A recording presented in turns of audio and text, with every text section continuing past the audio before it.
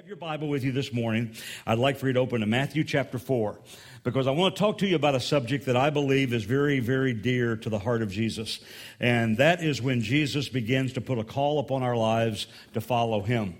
Now, when we start talking about following Jesus, that we've got to lay some ground rules for this conversation, is the fact that when we talk about following Jesus, we have got to understand that we have got to have a paradigm shift by what we normally think in the American church about what it means to follow after Jesus.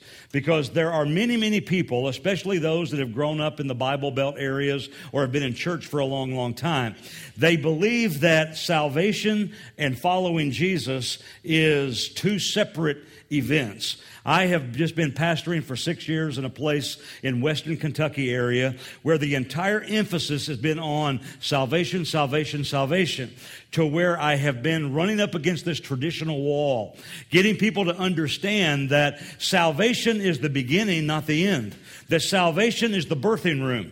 But you do not leave people in the birthing room. You've got to grow them beyond the birthing room to a place where they understand that when Jesus saved you, when you came to that place where you acknowledged your need for the Savior and Jesus came into your life, His idea of that experience for you was that following Him and giving your life to Him was going to be one continuous lifestyle change. It was going to be a transformation that was going to happen in your life that was not going to be salvation for many and then following just left for a few. That it was going to be this experience of following after Jesus once you gave your life to Him. That is what I believe the Scripture bears out.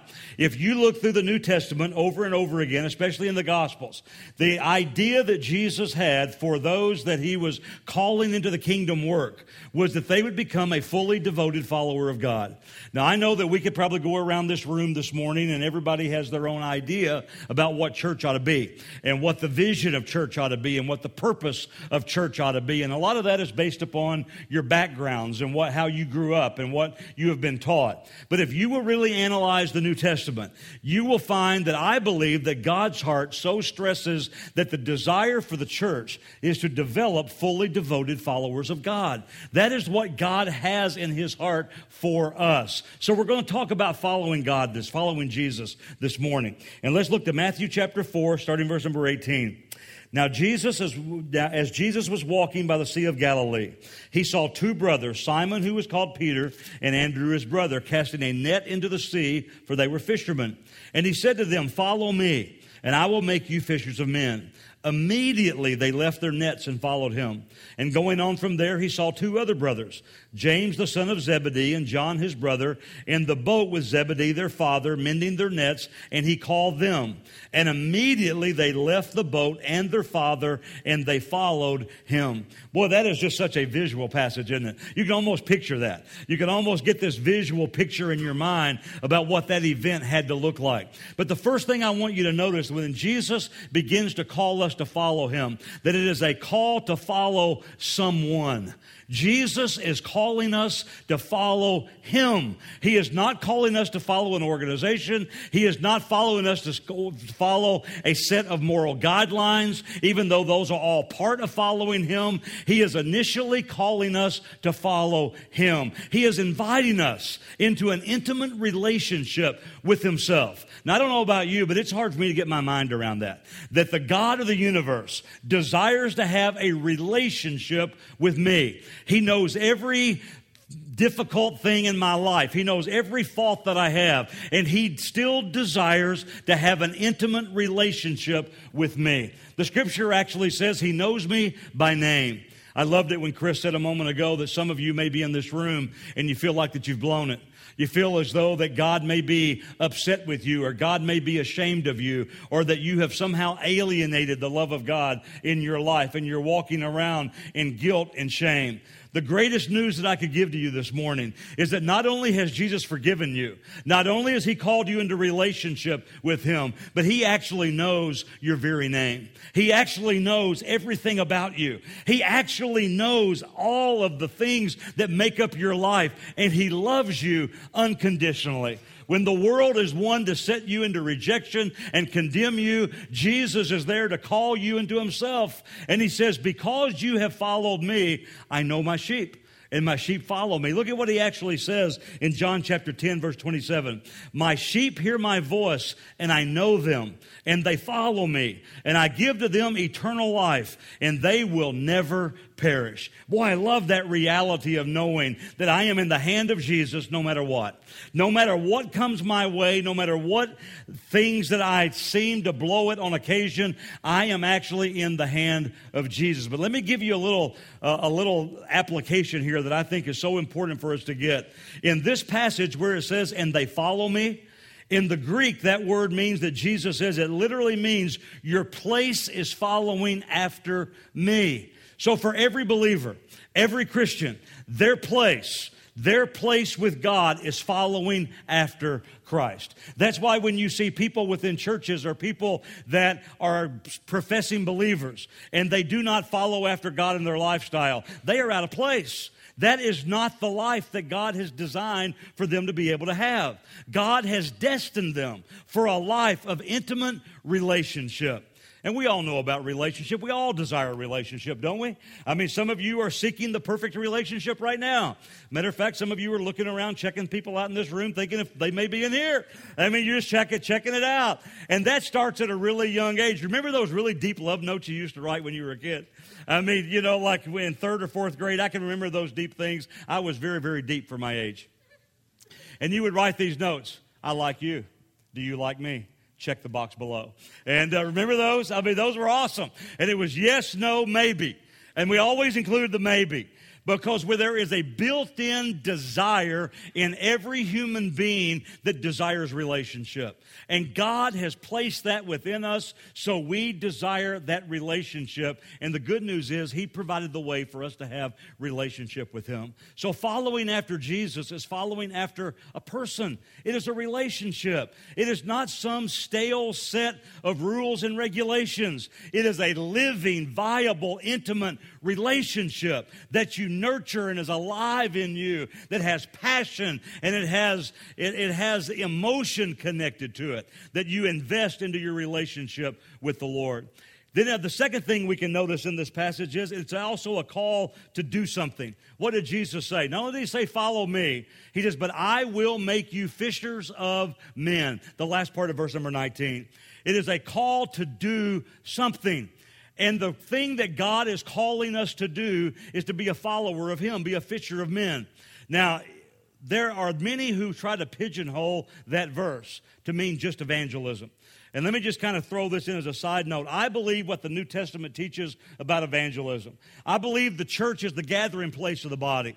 And I think for so many times we believe that all of the evangelism that's going to happen in our lives has to happen within these four walls. But that is an unbiblical concept. The idea of a follower of God and a fisher of men would be this, is that we are the salt and the light of Jesus in such a way that we leave this place today and we go out into the community and all week long we are being salt and light.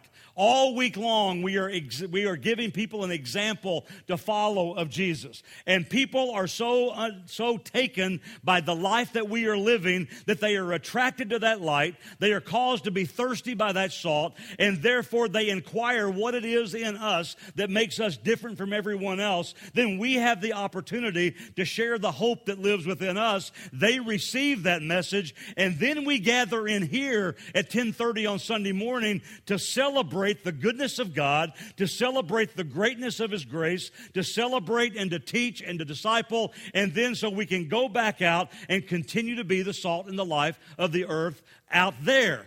That is what God desires for us to be able to do.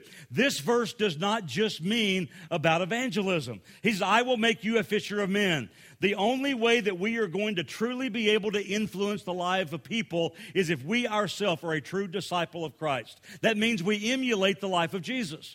You know, many times in the Scripture it says, be an imitator of God. You know what that actually means? It means like when you trace around something.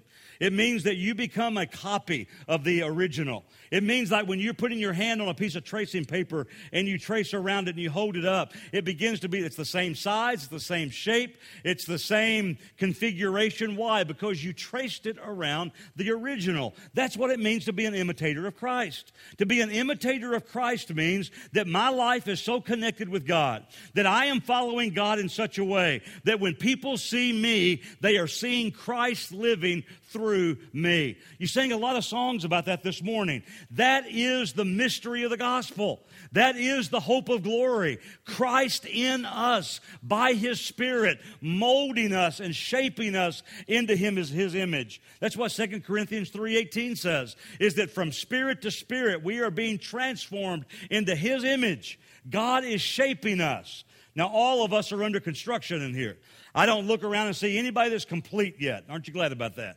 I mean, aren't you glad we're not done? Aren't you glad God's still working on some rough edges in all of us? We are in this process of being sanctified, the Scripture says, being conformed to the image of Jesus. And because of that, we are not all where we are going to end up, but none of us are where we used to be. None of us are where we started this journey. And that is the work of God as He conforms us to His image so we will be able to shine forth as the reflection of the original. That's why it's important to be a follower of Jesus. That's why the call upon our life is to do something. And that call is not for us to do something with a lot of man-made activity. It is the call for us to have our life transformed by the Spirit of Christ so we become a disciple. For the risk of sounding almost blasphemous, let me tell you, the biblical idea of becoming Christ-like is that we would become little Christ as people see us throughout the week. Now, I don't mean in deity. Don't misunderstand me. I'm not talking about that I believe that you're going to get to a place in your life where you're going to be like little Jesus. I'm talking about that we are going to be little L, and little c Christ. We are going to be emulators or imitations of Christ in such a way. That is what God is calling us to be able to do. C.S. Lewis had a great quote. Here's what he said. In the same way the church exists for nothing else but to draw men to Christ, to make them little Christ. For if they are not doing that, all the cathedrals, the clergy, the missions, the sermons, even the Bible itself are simply a waste of time. God became man for no other purpose. And you know what the great news is? He has given us His Spirit to make that a reality. Jesus did not say you will become fishers of men. He says, I will make you fishers of men. He says, I will enable you. And that's what John 15:5 is all about.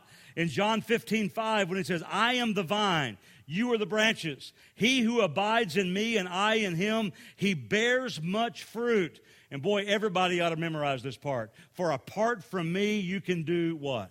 Nothing. Boy, in the American way, if there is one thing that American Christians need to get in their mind, apart from Jesus, we can do absolutely nothing.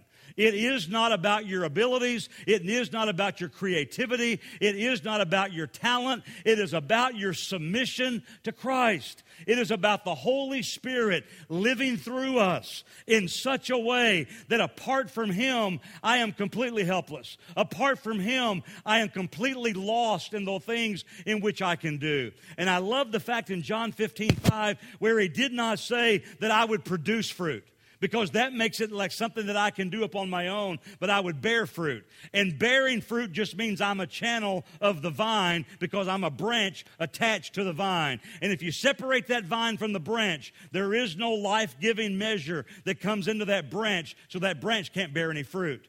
And that's the way it is in our life. If we are not in abiding relationship with Jesus and following after Him, then the flow of His Spirit into our life is severed, and we are not able to produce the fruit, bear the fruit of the Spirit in our life, because we are not becoming the channel that God wants to flow through us. Isn't that pretty cool? I believe that's what God desires for us to be able to understand.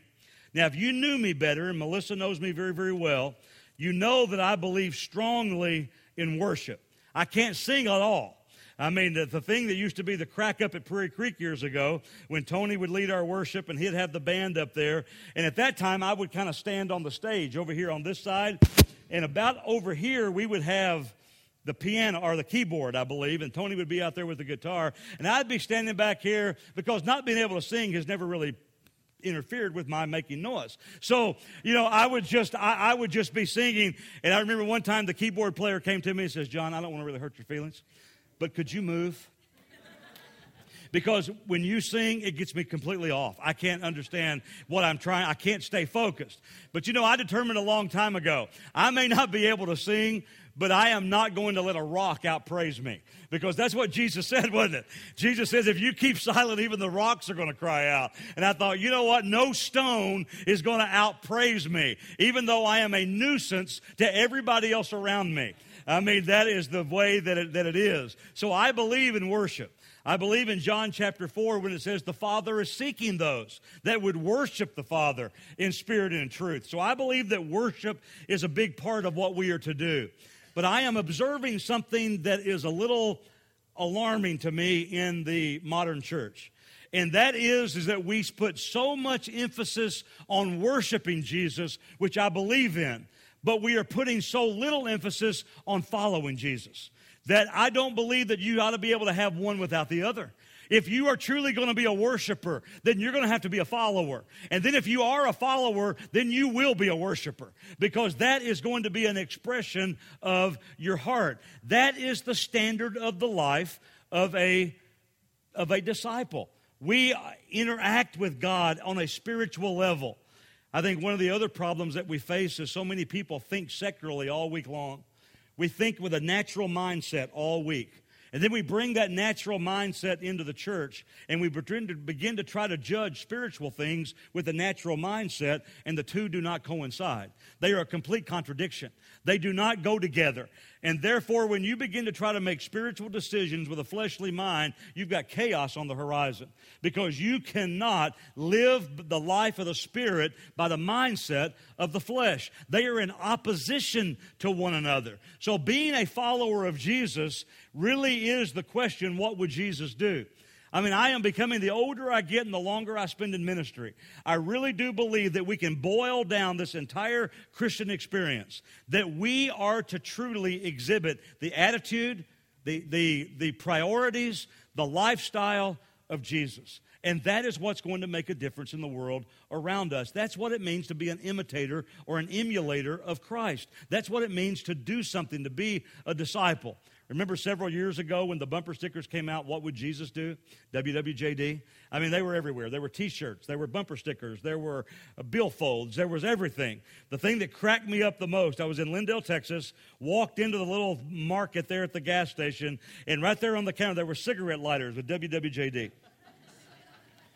And I thought, I don't know about anybody, but that just seems strange to me. I mean, that just seems like a contradiction of terms to have a cigarette lighter with WWJD on them. I never really got that. But it really ought to be more than just a slogan. It really ought to be a matter of our life. It really ought to be a characteristic of who we are. I believe the sad reality of the Western world and the church in which we live in is the fact that you can be very, very active in church, and you can live your life at a standard that's accepted by most and not even really truly be a genuine follower of Jesus. I find that to be very, very alarming in the culture in which we live. It is almost as though that being a follower of Jesus has very little to do with the organization of church in our culture anymore. But that is not the way that Jesus designed for it to be. Dallas Willard made a statement. I want to read it to you because I believe it's very good.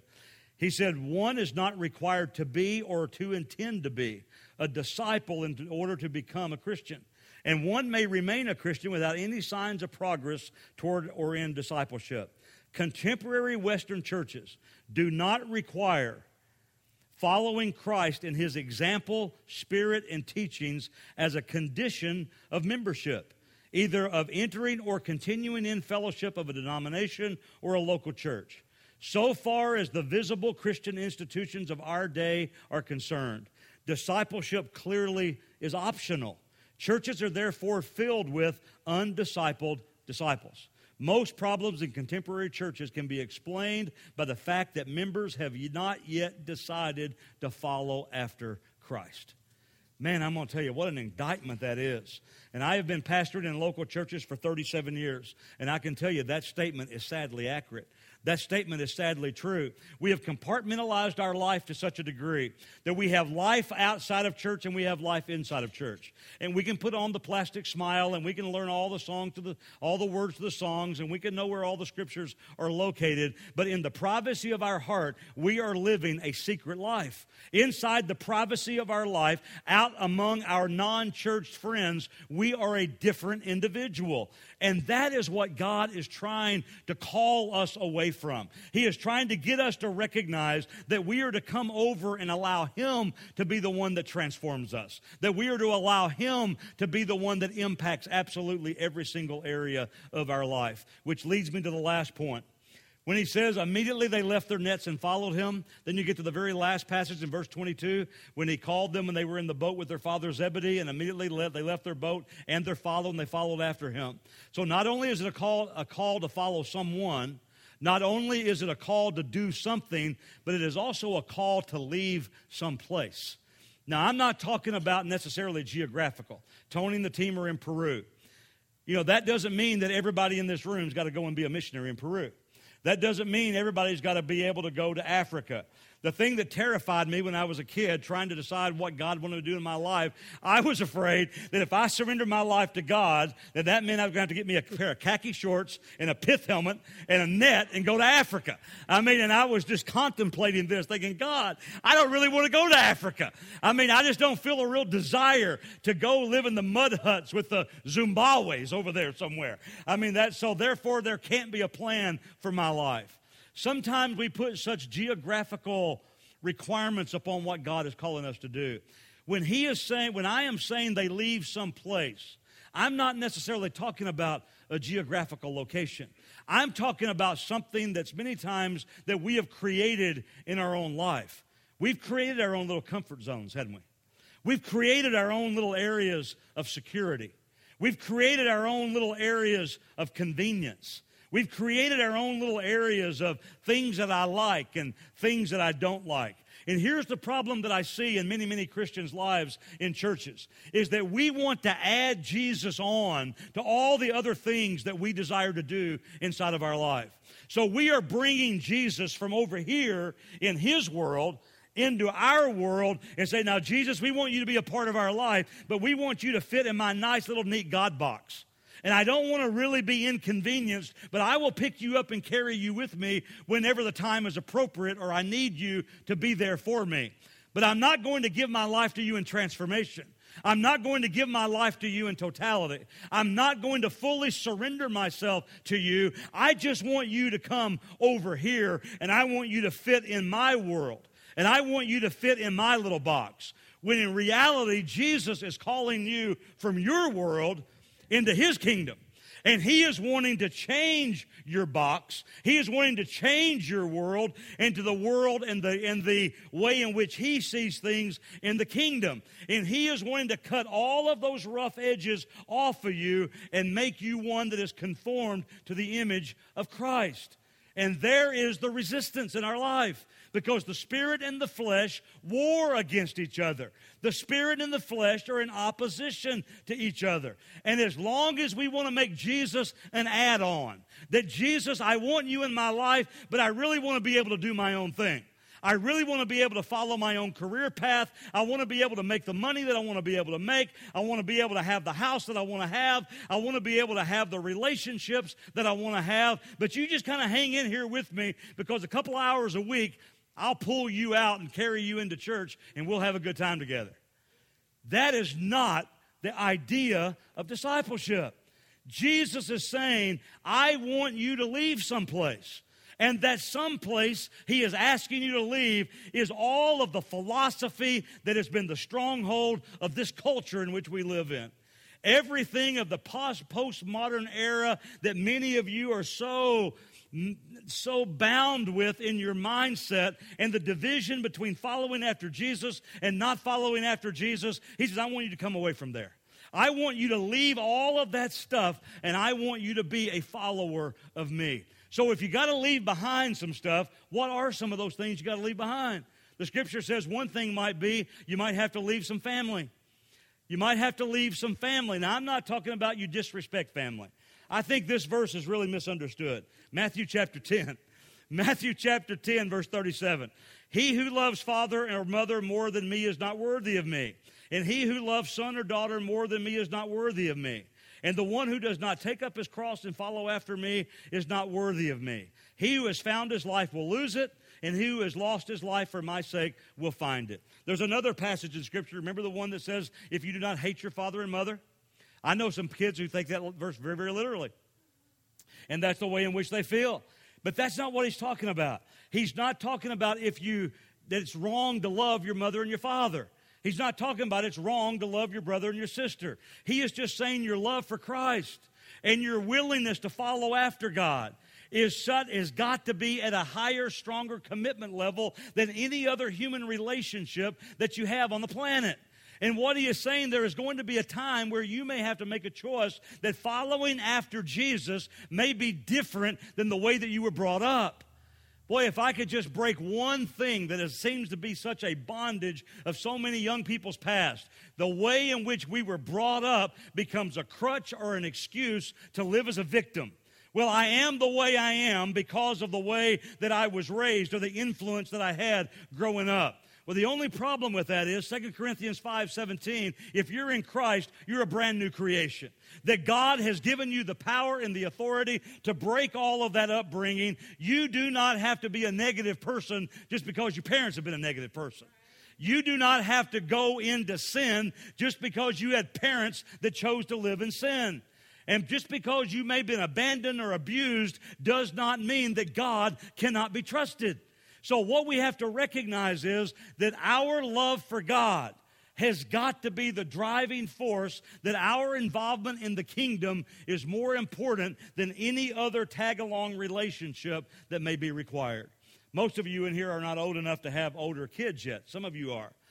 But there used to be a time when having your kids go into ministry was really an honorable thing. And parents would be thrilled when their kids went toward ministry.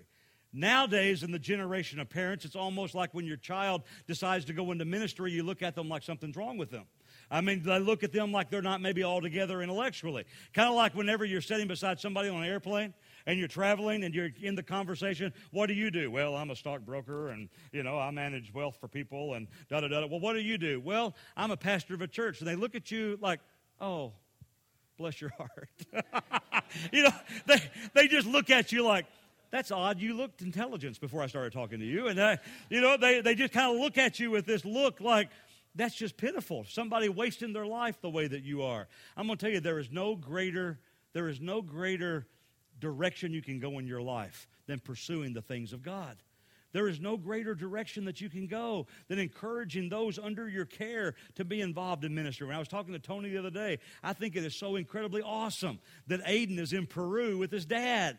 I mean, that is going to be an influence and a memory forever. And is going to plant seeds in his life that Tony is telling him your involvement in the lives of other people and for the kingdom has to be important in your life. Man, what an incredible thing that is. But sometimes we have to leave family. There's another thing. We may have to leave personal ambitions. And I know some of you are at the age right now trying to figure out what in the world you're going to do with your life. I mean, God, what in the world do you have for me? Who do you have for me? Where am I going to end up? What am I going to be doing? Do I need to go to school? Do I not need to go to school? What kind of job do I need to get? All of those questions, isn't it? I mean, and it's a confusing deal. It's like a whirlwind, trying to figure all of that stuff out. But one of the things that you're going to have to conquer is you're going to have to analyze what your personal ambitions are and see if they line up with God's will for your life. Because you are not an accident. I am a strong believer in the destiny and purpose of God. I believe that before you were born, God had giftings in you, and God knew exactly what He desired for you to be able to accomplish in the kingdom. And what your goal right now at this stage in your life is to try to find out and discover what that is, and then align your life with those callings that God has for the kingdom of God. Because the saddest thing in the world is for people who live selfishly, and then they are absolutely miserable. Absolutely miserable. Why? They're not doing what God asked them to do.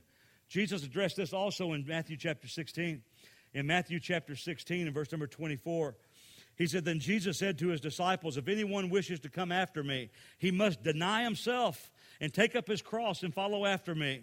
For whoever wishes to save his life will lose it, but whoever loses his life for my sake will find it. And that's one of those paradox verses because it makes absolutely no sense on the surface. Can you imagine being a disciple? Whoever finds his life will lose it. Whoever loses his life will find it for my sake. And they're going, what?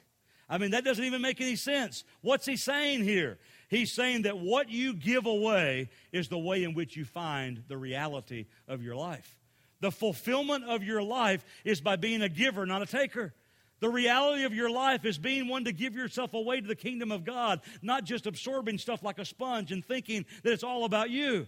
One of the curses of the American church is it's all about me. And that's why churches have all kinds of chaos happening in them, because everybody wants it my way. It's like Burger King, man. You go and you want it your way. I want the worship to be the way I want it. I want the teaching to be the way I want it. I want the outreaches to be the way that I want it. We never entertain the idea, God, you tell me what you want, and we will adjust ourselves to what that is. We have gotten so me-oriented in the body of Christ that we are missing the entire idea that Jesus says you're going to have to give your life away. You're going to have to surrender your life. So whatever these ambitions are, now that may be possible that your ambitions and God's will for you are going to line up perfectly. I'm not one of these that believe everybody's got to be in ministry, because I believe that everything that you do is a ministry. God's not asking every one of you guys to be a missionary, but He is asking you to be a disciple no matter where it is that you go. He is asking you, if you're going to be an architect, then you be a God-honoring architect. That you be an architect that is going to be able to please God and be a witness for Him in that field. If you're going to be a construction worker, then you be a godly construction worker, and you be a witness wherever it is that you are in that realm of employment. I think we've got to get our mind knowing that God is working in this generation through the marketplace as much as He is through the pulpit, and that's okay. But you've got to make sure that His will and your will lines up with each other, to where you are not holding on to your thing and saying, God, I'm sorry, you don't fit into my plans and I'm not able to follow you right now. God is calling you into that place. And then lastly this morning, we may have to leave some possessions behind. And y'all are probably thinking, no problem, I've already done that, I don't have anything. You know, you're looking around at your life saying, well, that won't be hard. I've got a car that's held together with duct tape already. I don't have any place, anything whatsoever. But we are walking this out right now. And I'm going to tell you what, I'm just going to be honest with you, it's a scary place. It can be a scary place, this walk of faith. But God says that we walk by faith and not by sight, right? But it's easy to preach that when you're walking with security. It's easy to preach that message, and you'd preach that in churches, and then on Wednesday when I'd get paid, I go to the bank and cash my check. And it's like, yes, sir, thank God for faith. And, thank the Lord that I am one that walks by faith. But you know what? God has called us into a true walk by faith. My wife and I look at each other every once in a while the last few days ago. How you doing? I don't know. How you doing? How you feeling? I don't know. How you feeling? What do you think? I don't know. I think I'm scared right now. But we go back and forth. Why? Because we walked away from a weekly salary. We walked away from a place to live. We walked away from all of the man-made security that you have in your life because we felt like Jesus says, I've got something different for you at this particular hour. And you know what? I can't explain it to you. On one side, I'm kind of like overwhelmed and paranoid and a little afraid. On the other side, I'm completely free and at peace with it because I know God's going to do what God said He's going to do. And that's a cool place to be in. So what I'm trying to say is this: if your entire focus is on stuff, and boy, is that our culture. One of the biggest businesses in America is storage buildings. Does that indicate that we've got too much stuff? When we've got more stuff than the rooms in our house, we've got too much stuff. I'm getting ready to go. We're going back to Kentucky today. And on the way there, and we're going to load up our stuff. And I'm going to tell you, I got too much stuff. It's amazing that I've got a garage full of stuff. You would think I was a carpenter. I don't know how to use any of it. But one of my favorite stores is Lowe's. I love going to Lowe's, and they love to see me come because they say, here he comes again. We can sell this guy anything. Tractor Supply. I don't know anything about ranching. I know nothing about farming, but I love that store. I love walking in and just going, yep, that's manly smell right there, man. That's the smell of leather and other things, I'm telling you. I mean, I love that smell. I've got stuff that I don't even know that I have, that I just found the other day when we were packing. We've got a lot of stuff. Storage buildings packed with stuff that's been in it for years. We don't even know what it is, but it's my stuff. I mean, it's my stuff. And we know that God says that I want you to invest in the kingdom. We know that God says that the kingdom of God is not about flesh and blood or stuff. But you know what? Trying to live that out is difficult, isn't it? We've got to make a conscious choice that we do not need to live according to the standard of the world. It really is not a contest, guys, about who ends up at the end of life with the most toys wins. That really isn't the scale. What God is asking us to do is to give ourselves fully into the kingdom. I won't read the scripture because we're out of time, but if you go to Matthew chapter 19, you'll talk about the rich young ruler. And he asked Jesus, he said, what must I do to be a follower of you? He says, I want you to go and sell everything you have and come and follow after me. And the Bible says that he went away sorrowful because he had many possessions. Well, I think sometimes the possessions in which we either have or desire to have. You see, we get an idea that a materialistic person is somebody who has a whole lot of stuff. Not true. A materialistic person can be someone who desires to have a whole lot of stuff. It may not be what you currently have. It may be what you desire to have. And if we are not careful, all of those things are going to be a millstone around our neck. All of those things are going to be a hindrance to our walk of following after Jesus. You do not hear the message of self-denial and sacrifice taught very much. But you know what I believe? I believe that there is a generation, and I believe you all are part of that generation, that I believe that there is a generation that is hungry to invest their life into something bigger than themselves. I believe there is a desire in a generation that is coming, and if the institutional church does not wake up and recognize that there is a change on the horizon, that there is a generation of young adults that are wanting authenticity more than religion, that there is a group of young adults that are wanting reality more than organization, that there is a group of young adults that are really, truly desiring a walk with Jesus, and you are looking for something that is real to invest your life in. That's why you're in this church. That's why you're here, because it's real. It's real life. It's authentic. It's rubbing shoulders with one another. I believe that is the newfound hunger that is happening within the culture.